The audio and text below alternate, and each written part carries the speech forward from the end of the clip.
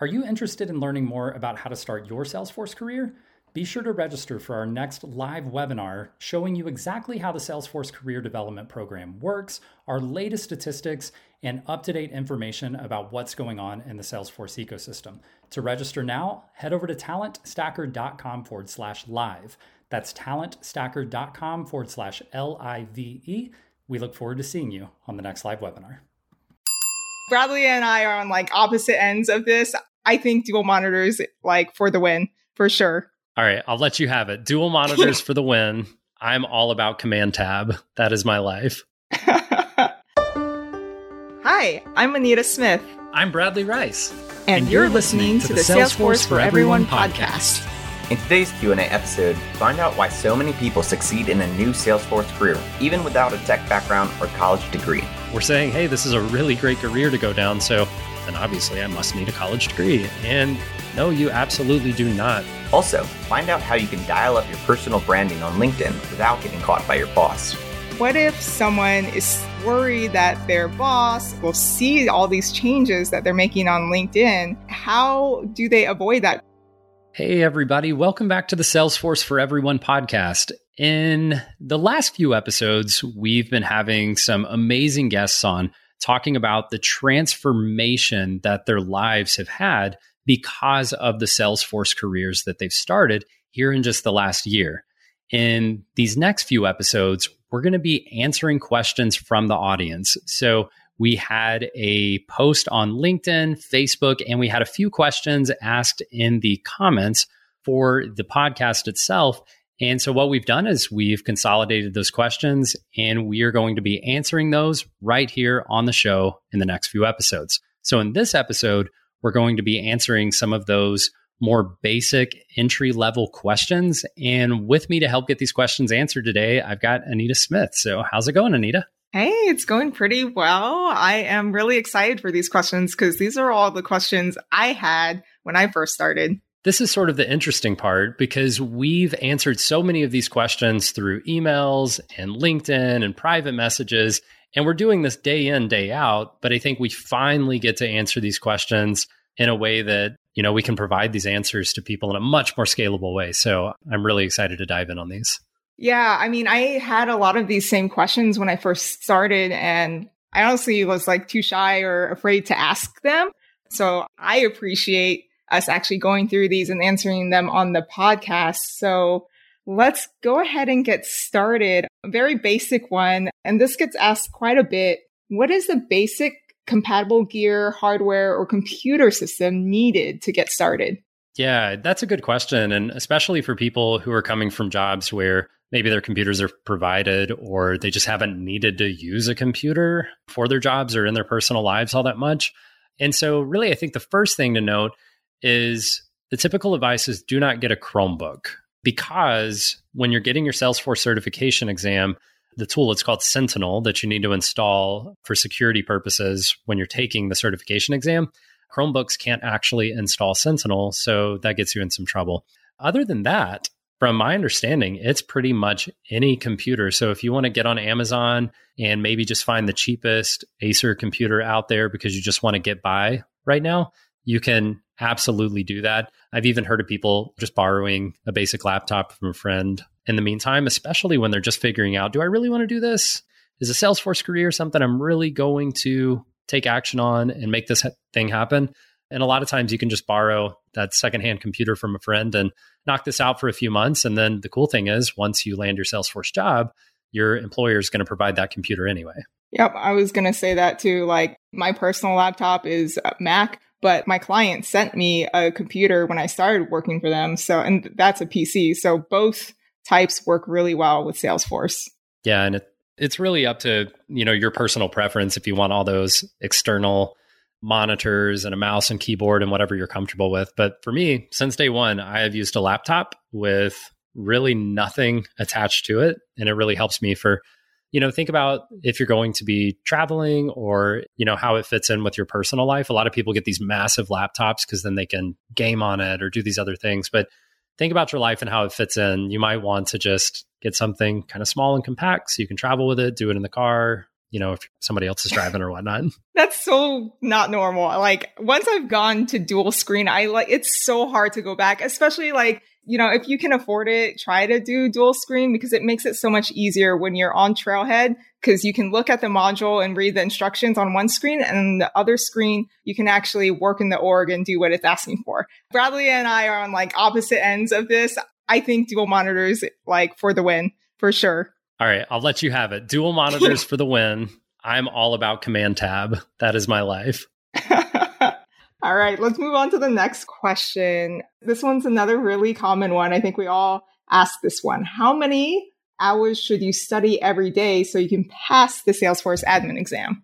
All right, so I'm going to do my best to answer this question generically with sort of like a ballpark number. And I know that some people who consider themselves maybe not great test takers are going to be screaming at the podcast right now going no, it takes way longer than that. And then I think other people are going to be like, it wasn't that hard. I just knocked it out. But general advice, I would say expect on the low end to probably put about 100 to 120 hours in on this. On the high end, if you just need more time or these concepts are just not clicking for you and it takes a little while to get to that point where it's okay, now I get it.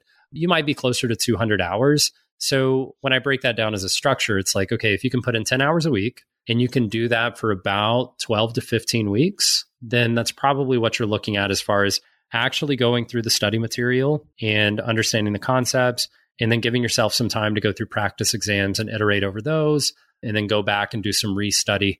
I would say, if I had to pick a number, I'd say give yourself about 150 hours.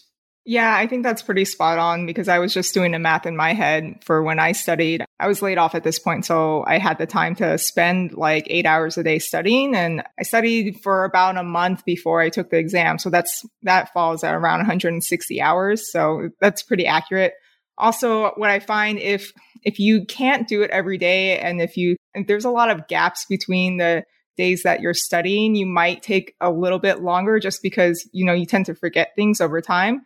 So if you can, try to fit more in a shorter period of time, if it's possible. Yeah. And I think just to layer on that tip, if everybody didn't take that away from what Anita just said, that tip of even if you can just get in 30 minutes in a day or even just 15 minutes in a day, just to get your brain warmed up to these ideas. So if you don't have time, even if you can squeeze in 15 or 20 minutes to just do a little bit of refresh on something you were doing yesterday, do that instead of taking off Monday through Friday and then just hammering it on Saturday and then taking off the whole week again and going after it on Saturday. Because to her point, it's going to take you time just to warm back up to those ideas and remember some of those concepts. So I would prefer you do a little bit each day than doing a lot on one or two particular days. And then another question that usually comes up when we talk about studying is people ask, do I need to take notes while I'm studying? That's a good question. I think that's a little bit of a personal learning question. I know there are some people who are where can I print out all of the material for the exam? And if you're that type of person where you're I just need my hands on it, then you're probably going to want to take a lot of notes, right? But for me, even when I was going through high school, I quickly learned that I would miss the information because I was too busy trying to take notes and not even focusing on what I was taking notes about. So instead of actually understanding the information and learning it, it's you read a term and then you write down the definition and then you move on. For some reason, that means you learned it without actually understanding what you're reading and what you're writing down. So I think it depends on the person. I would prefer to sort of go through the trails and take the questions. And if I'm missing things or not understanding things, I'd probably take some notes on that. But otherwise, I would focus more on getting through the trails and super badges than trying to perfect every little thing along the way. If I had taken notes the whole time, it would have taken me 4 times as long to get through it. As you're going through these trails and these modules, don't feel like you have to memorize everything. You're learning more than you realize. So just go through the steps and you're learning on how to get to setup, on how to get to different areas and how to fix certain things. All those things, you can Google it later if you're not familiar. Just remember keywords and terminology, just things that'll help you come up with questions to type in Google. And 99% of the time, your answers, you can find them just by researching. Yeah. So for those people too, that are just they feel like this is chaos. If you're 5 hours in and you're like, I just don't get it. This is not clicking. I don't understand. Don't let yourself think just immediately, Salesforce isn't for me. And I know we mentioned this in a previous episode because I think I made an analogy to learning guitar. But when you're learning something new, it's going to take time. And this is a big deal. This is a career. This is a high paying, not just a job, but a career that is in front of you. It's going to take a little bit of time to understand this. So give yourself at least, 10 or 15 hours before you start telling yourself, you know what, I just don't think my mind works this way. Because I think you'll find that these concepts really start to click. So to Anita's point, don't think you need to understand everything right away. Give yourself time to learn this. That might mean you're moving through some of these modules and you feel like you're just clicking the buttons and going through the motions. But to her point, you are learning more than you realize. Give yourself some time to get to that point. All right, here's an easy question for you, Bradley. I don't have a tech background or specialized college degree. Can this work for me? Yeah, we get that question a lot. And that's fair because I think societally, it's been that if you don't have a college degree, then you can't do anything that's a really great job or career. And we're saying, hey, this is a really great career to go down. So the connection would be, well, then obviously I must need a college degree. And the answer is no, you absolutely do not. So in previous episodes, I know specifically we talked to Nicholas Wenzel, who was able to get his GED and then drop out of community college and land a Salesforce job and is very successful. And that's not an isolated event. We've seen that time and time again. So no, the certifications and experience in the Salesforce ecosystem are going to speak much more loudly than your college degree. If you have a computer science degree or something like that, then absolutely, that's going to give you a lot of leverage. But if you're talking about just having a random history degree or psychology degree or arts degree, or really the list goes on, it's just not meaningful to this career path and you don't need it to succeed in this career path. Yeah. And if you want to listen to that episode where Nick talks about his journey, head over to talentstacker.com/010. That is on episode 10. I mean, from my experience and what I've seen, of course, everyone, most of the people who are in Talent Stacker are pivoting from a non-tech background. But even the one or two we do see, I mean, we see them land jobs faster, but we have so much proof that you don't need a specialized background or degree to get into Salesforce. All right, next question. This is from a listener. Could you talk a little bit about how to vet the companies you're interviewing for? Yeah, that's a good question. And the common knowledge, I don't think holds up too well here. A lot of people talk about Glassdoor or go check it out over there. But, Glassdoor is for the entire company, right? So you're looking at people working anywhere from phone support all the way up to technical executives or whatever else. And, a lot of times you can see, what their titles are and things like that. But it's just such a mixed bag. And especially with Glassdoor, I've worked at companies where they incentivize us to go leave positive reviews on Glassdoor. And then on the other side of things, people are going to tend to leave negative reviews. Like when they quit a company or when they get fired, that's when they're heading out to Glassdoor to leave those reviews. So I don't think it's fair to go that direction. So following any advice not to do something, I think I've got to tell you what I would actually do. So if you're looking to vet a company, the number one thing that I would do is you're going through interviews. You don't need to vet them if they're not even, interested or trying to interview you at that point, I wouldn't think. So if you're going through interviews, ask those questions. Typically, they give you a chance and they say hey, do you have any questions for us? Don't just pass that off as a way to, be nice or ask some basic question. Ask questions. Ask real questions. Did you have something at a previous job where it really bothered you, or you quit a job in the past because of a toxic work environment? Ask a question about their culture, how they work, how they handle situations. You can ask them, how did your company handle coming through the pandemic? How did your company handle the 2008 recession? And all those types of questions. And if you're feeling uncomfortable, you can ask those questions. So vetting a company starts with having open lines of communication with the company. Another thing you can do is hop on LinkedIn, which you should already be there. If you've been listening to this podcast, you should be on LinkedIn at this point, and go look at people who work at the company and look for titles that are similar to the one that you're interviewing for, and just send them a private message and let them know that, I'm interviewing with the company. This is a big deal for me, transitioning into a new career. And I was wondering if you could just be open and honest, just between us. How do you like working at the company? And does it feel like, a place that you would say is a great place to come work.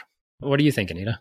Yeah, another point to the Glassdoor thing, that's mostly just big companies out there. Once you get into the Salesforce ecosystem, there's a lot of like small boutique consultancies that they probably don't have a page on Glassdoor. I mean, as myself, for an example, like the consultancy I joined, it was a really small boutique consultancy. There's nothing out there. I had no like mutual connections to it. I really had no way to vet the company, but I was just excited to get an interview. And I mean, even like when I started working, I was a little iffy until I received my first paycheck. I was like, oh, this is real. So, I mean, sometimes you got to take a chance, but like sometimes you just get a bad feeling or kind of a sixth sense, like something is not right here. They're like red flags. Listen to those instincts because they're probably right. And that's all I have to say about that. I think you're right on the instincts. If it feels awkward, chances are that there's something going on. Like if they're not giving you a lot of information, and we've seen this a few times, especially in an ecosystem like Salesforce, where it is, extremely high demand, you're going to have basically spammers sometimes in the mix that are trying to get you to give personal information. Oh, we're going to invite you to an interview. Would you give us some information about this or that? And maybe even ask for your social security number. Those are obvious red flags to things you should be very aware of when you're going through this process. That doesn't happen too often, but then other things are, companies that overwork you, or the company culture is just to, work 60 hours a week. And that's what they expect out of people. They expect you to work evenings and weekends and all these things. And I really think the best way to handle that is, again, when you're going through that interview process, talk to them about work-life balance, like ask those meaningful questions. And if you don't feel like you got a straight answer, then be careful about just accepting a job because it sounds exciting because you got an offer. Yeah. And other red flags, rescheduling your interviews last minute, arriving late to the interviews. Those are kind of like indicators that work-life balance might not be a priority. So little things like that you'll eventually pick up on, but just keep an eye out for that. So the next question, are Salesforce positions full-time or contract roles? So it can vary. So most of the positions, and when we talk about statistics like average entry-level salary, $70,000 plus, we're talking about full-time roles. Sometimes you can find a contract role as an entry level. That's far less common than finding just a full-time position as an entry level. Now, contracts do get really popular when you're talking about moving up in the Salesforce world and sort of, leveling up, and they need you for those niche specialty skills, and they'll pay you some pretty extreme rates for maybe like a 3-month or a 6-month contract to do a specific type of implementation. But no, for entry-level jobs, which is what we typically focus on this podcast, you're talking about full-time jobs, full benefits, everything you can imagine. So there are no strings attached. You're going to get the 401k and healthcare and all the things you would expect with a typical job. So no, it's not like all of a sudden you're in a contract role and you got to figure out healthcare and you got to figure out retirement and all those things. No, when we share numbers, these are the typical 9 to 5, full-time, everything included kind of jobs. What I've seen trending is a lot of contract to hire roles. I've seen a lot of those lately. So like initially starts as a contract. So it's kind of like, the company is getting a feel for you to see if like you'd be a good fit. And if you are, normally they'll bring you on as a full-time employee. It's kind of like a free trial period where, you don't have any contracts signed. So if you guys don't like each other, you can just go your separate ways. No big deal. But I've been seeing a lot of those, and I've seen them range from like 3 to 6 months more recently. But Bradley, can you give the audience kind of an idea of, entry-level full-time positions? We always say around 60 to 80K. Like, how does that translate to a contract role where you might be hourly? Yeah, that's a really good question. So yeah, if you're hourly, you have to consider some things like the cost of private healthcare and your own, obviously, insurance in that direction. That's the biggest thing. And you're going to have to pay your own estimated taxes because you're not going to be taxed by the company that manages your contract typically. Now, those are some questions you might want to ask, like, do you guys tax me before sending me the paycheck? Is there healthcare included or health insurance included through this contract? And sometimes there is. But if there's not, you're going to have to find private health insurance, and you're going to have to make sure that you're paying your own estimated taxes. So don't go spend every penny that you make because you've got to pay taxes on that. So we imagine that a typical entry level based on the data is making about $72,000.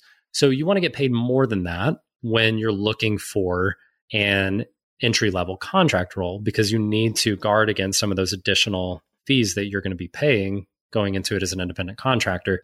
So simple math, if you say $40 an hour is what you're getting paid, you can multiply that by 2, and that's 80. So you're making $80,000 a year. Okay, so if you get paid $40 an hour times 2, 80, you make $80,000 a year. Now you're going to have to pay some of your expenses, like we mentioned, healthcare and taxes. So I would say if you're going in entry level, at least shoot for that $40 an hour, maybe $45 an hour. That's going to put you at $80,000 to $90,000 of gross income, and that'll give you a little wiggle room to work with your expenses on top of that. The other thing I would say is that if a 3 to 6 month contract and sort of the company filling you out feels a little unfair, where it's like, so what? Like, I need to quit my day job and then take a 3-month contract so you could potentially say no thanks 3 months from now. Like, that sounds really scary. So the good news is, especially in the Salesforce space, those 3 months of experience are going to be all that you need to take on the next job. It's much easier after that. I don't think Trent would mind me sharing this, but I actually got, I won't share his last name. That'll be enough for most of the listeners. But Trent messaged me this week and he said, "Hey, Brad, I got my first job, full-time job. Wasn't what I expected. The company wasn't challenging me in the way that I was hoping that they would. It turned out the role wasn't quite what they said it would be." And he looked for another job. 3 months later, gets a $15,000 raise and is now making, really great money already, still entry level, just those 3 months of experience. So just consider that. If you asked me, like if I was going back to the beginning and you said, "Brad, would you quit your day job for a 3-month contract?" 100% I would quit my day job for a 3-month contract just to get my foot in the door, because I know how wide the doors open once you have that. Yeah. And I just want to point out the numbers we're sharing are just for US. I know we have a lot of Canadian listeners and members, but I think theirs might be slightly lower or just almost comparable. Yeah, I would say, obviously the rates fluctuate, but I would say in Canada and Australia, what we've seen are the numbers are very similar.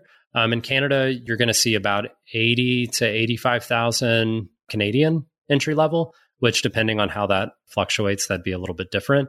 And then Australia, you're seeing very similar to the US as well. So I think a little bit lower in Canada, but certainly not anything that's like, whoa, this is not a good idea. And then, of course, if you're in Canada, the healthcare side of things is completely different than in the US. So, of course, I'm sure that our Canadian listeners are probably more well-versed on how that works in their home country than I would say that I would be. Yeah. And then going back to that 3-month contract thing, I mean, we just had another member who landed a job recently, Lori, and she asked the question, she's like, "Is it normal for all these recruiters to be like PMing me in LinkedIn?" I was like, yeah, you'd be surprised. Like, I mean, first day, as soon as she changes, it's pretty fast for them. I think for me, it took a couple of months before I started getting bombarded with recruiters just with a few months experience. They want what they can't have. So speaking of these roles and positions, we tell everyone to get their Salesforce admin certification, but is that the job you're actually applying for? Are there different options and routes that you can take? Yeah, that can be really confusing because you're getting the certification, which is called the Salesforce Administrator Certification, but that doesn't necessarily mean you're going to be a Salesforce Administrator as a job title.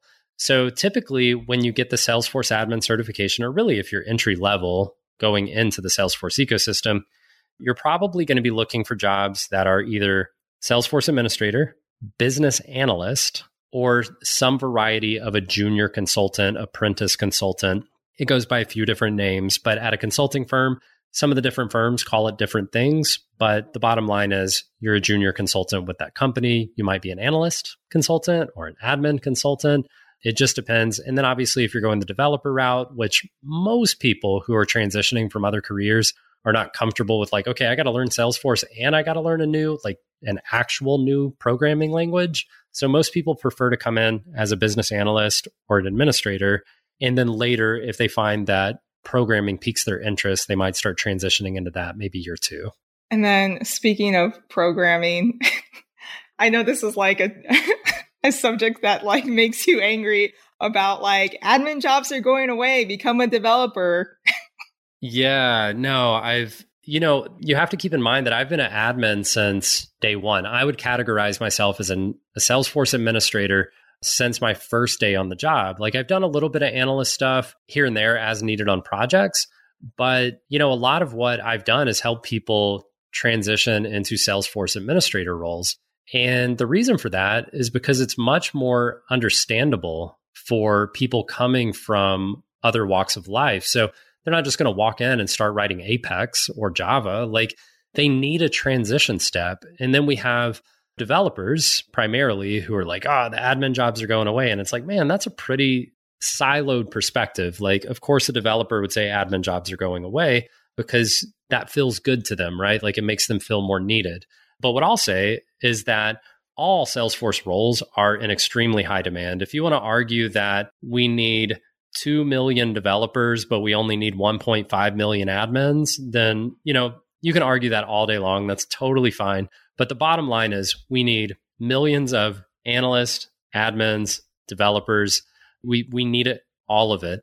And a lot of people say, well, developers get paid more, right? And it's like, yep, that's also true. On average, developers do get paid more. But let's say you're 5 years into your career. And as a developer, you're making on average, I'm going to ballpark this. I don't have the numbers in front of me, but on average, maybe you're making $170,000 5 years into your career. And as an admin, you're only making $150,000 5 years into your career. So when you zoom out a little bit, do the $20,000 matter? Absolutely. Are you both making incredible income in the grand scheme of things? Absolutely. So I wouldn't pick my career on what pays the most. I would pick my career on what feels good and what I enjoy doing if we're talking about the difference between 150K and 170K. And I know, Anita, you could probably talk some about this because like you're just entering in, a little bit more than a year into the Salesforce ecosystem. How do you feel about that transition and sort of the emergence of what we call declarative functionality? I mean, Salesforce is really like pushing their declarative features and functionality. Like they're really pushing flows and all these automated processes that you can do without needing to code. It's not going the opposite route where you have to code more. It's going the route you're going to have to code less. So like the barriers to entry as an admin, it's not a lot. I mean, even in my day job, like honestly, I don't do too much. Like, I mean, I don't touch code at all. Don't even look at it. I do some declarative work here and there, but most of it is actually just knowing, like when you're first getting into the ecosystem, is just knowing the capabilities, what's possible to build, because then you can just go and research it or ask a friend on how to actually do it. But knowing what's possible is the most important thing. Barriers of entry as a developer versus admin. So if you do want to go the developer route, know that Salesforce has their own code called Apex. It's very similar to, I'm drawing a blank here. Is it Java? Java, yeah. That's what I've heard. I don't code either. So yeah, I don't even know. That's what I've heard. I've heard it's similar to Java. Have no idea. But even then, if you want to go that route, still get your Salesforce admin cert because that's the ABC's bread and butter of everything. Yeah. So, I mean, in my opinion, the bottom line is when you're looking at being a developer, which might pay a little bit more in the long run, and you're comparing that to being an admin or an analyst or, one of these roles that are easier to transition into, when we're talking to the general public, we're talking to people transitioning from completely other industries or they're stay-at-home parents or, really whatever else.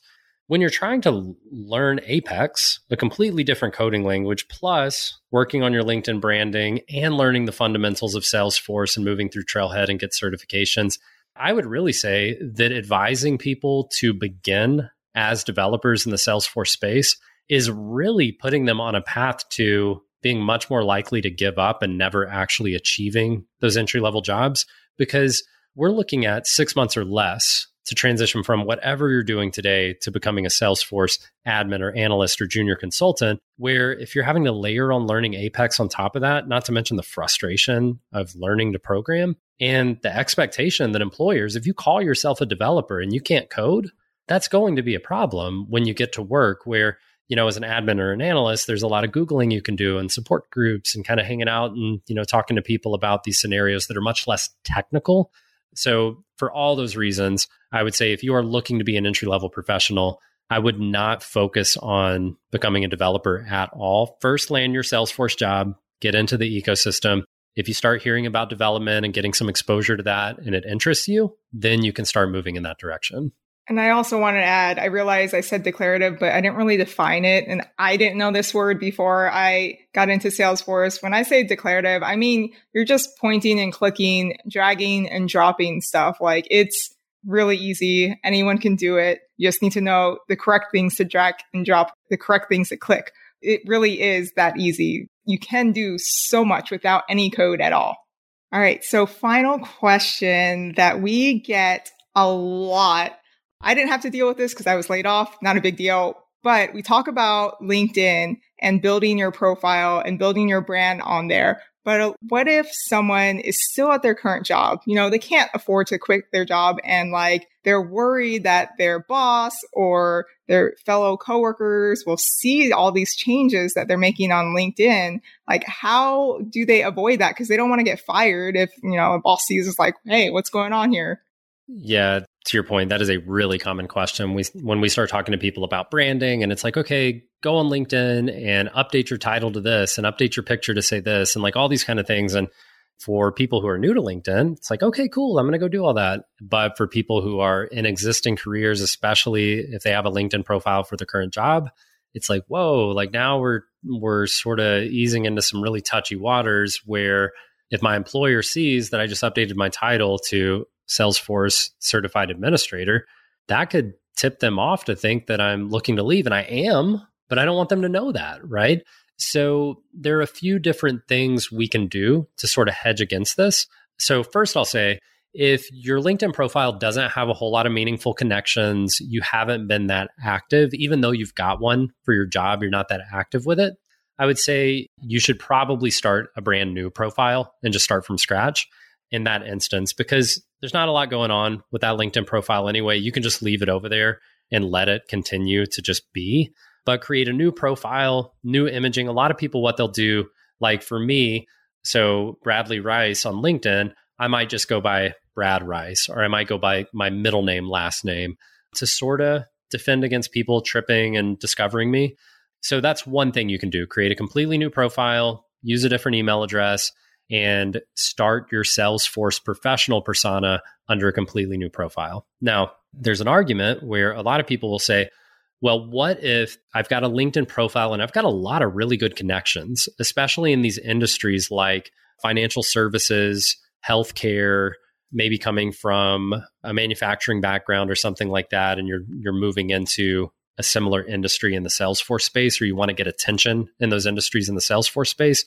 There are groups of people who are like, whoa, those connections that you have, those relationships that you have could be extremely meaningful during this transition. Do you really want to let that all go? So you have to tread a little bit more lightly here. What people typically do is you might put in your experience and down in your skills, and under your certifications, you're going to list like, okay, I got a new Salesforce certification. You're going to post about that. And in your about section, you're probably going to say that, you know, you're really interested in Salesforce and all the capabilities of it. And you're just amazed by, you know, what you can accomplish with a tool like Salesforce. And so now people go, okay, well, how's that different? Like, isn't that still going to pique the interest of my employer?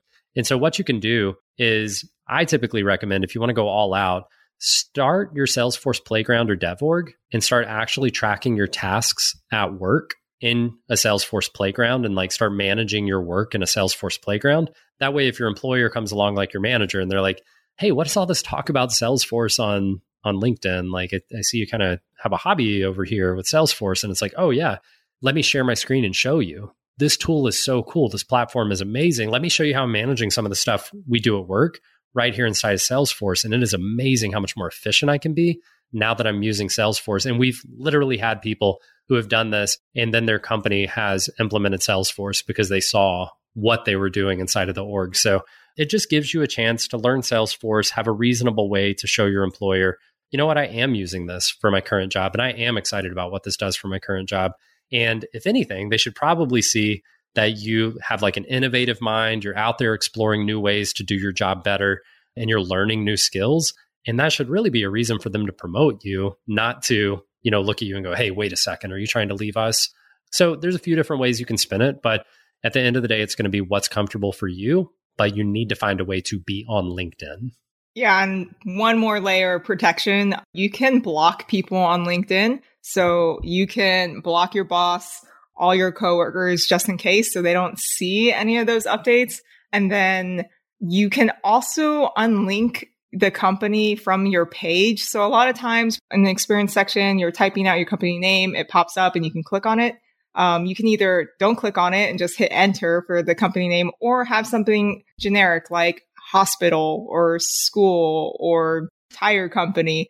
That way there's less of a chance of you appearing on people's LinkedIn feeds. Because honestly, most people like outside of the tech industry, they're not really on LinkedIn. So it's pretty rare for that to happen. Yeah. And you can test the waters with some posts and some changes to your profile and see if anybody notices. I think you would be surprised at how much people are not interested in what you're up to because they are so busy with their lives and their jobs and what they're doing to worry about what changes you're making on LinkedIn.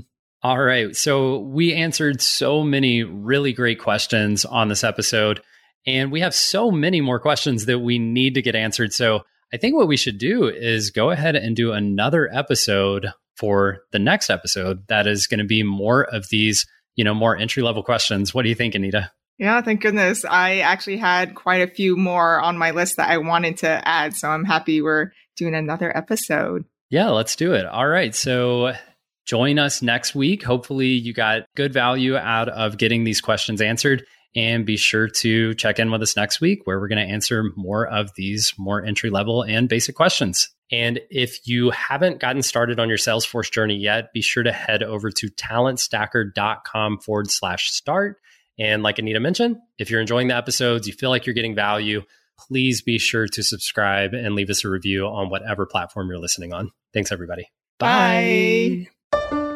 Thank you for joining us today. To get started for free on your own Salesforce career, go to talentstacker.com/start or check the show notes. There you'll find all the resources you need to start earning $60,000 to $80,000 in as little as 8 months, no matter your education or career background.